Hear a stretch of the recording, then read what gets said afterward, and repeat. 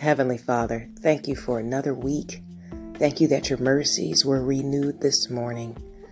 Thank you for making the complex simple, the crooked places straight. Thank you for protecting us, for providing for us.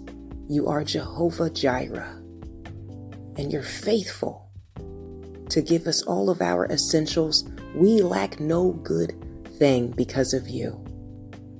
We're trusting in you this season as we come into a new year and we end 2022. Help us to perceive the change that you're doing in our lives, that we would be in alignment mentally, emotionally, prepared to embark on a new journey.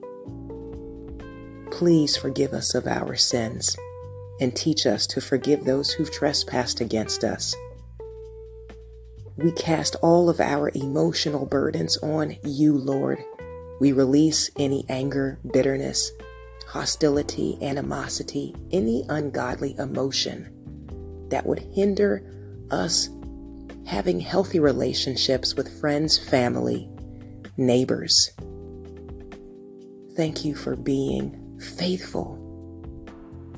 Thank you for protecting us in this time of pestilence. All these things I say in Jesus' mighty name.